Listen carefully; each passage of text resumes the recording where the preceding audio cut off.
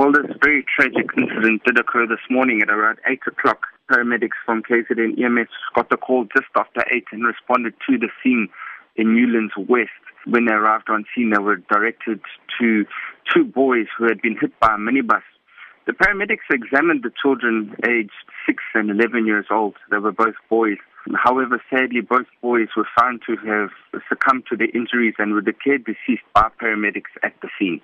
If we were to look at the responsibility with regards to the safety of school-going children, be it parents teaching their children how to effectively cross the road or the responsibility of those drivers that they're traveling with, what is the concern in this regard? I believe that road safety is everybody's responsibility, and we all have a role to play in educating, especially the young children who don't know the dangers around roads. So definitely parents need to be educating their children about the dangers of the roads, to not play on the roads, to check both ways before crossing the roads, and to be very cautious when walking along the roads. And also a reminder to everyone, when you need to walk on the pavement or on the side of the road, not in the road, as we know the vehicles are in the road, and it significantly increases your chance of being hit by a vehicle if you are actually walking in the road. So I think that's one of the best precautions as pedestrians we can take.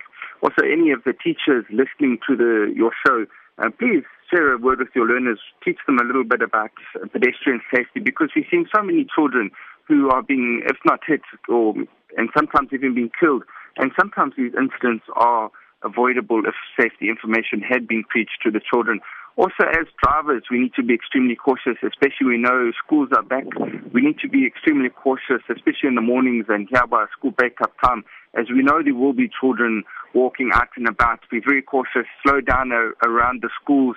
And when you do see children walking along the side of the road, start to slow down already, as the children may be erratic and may dart into the road without warning.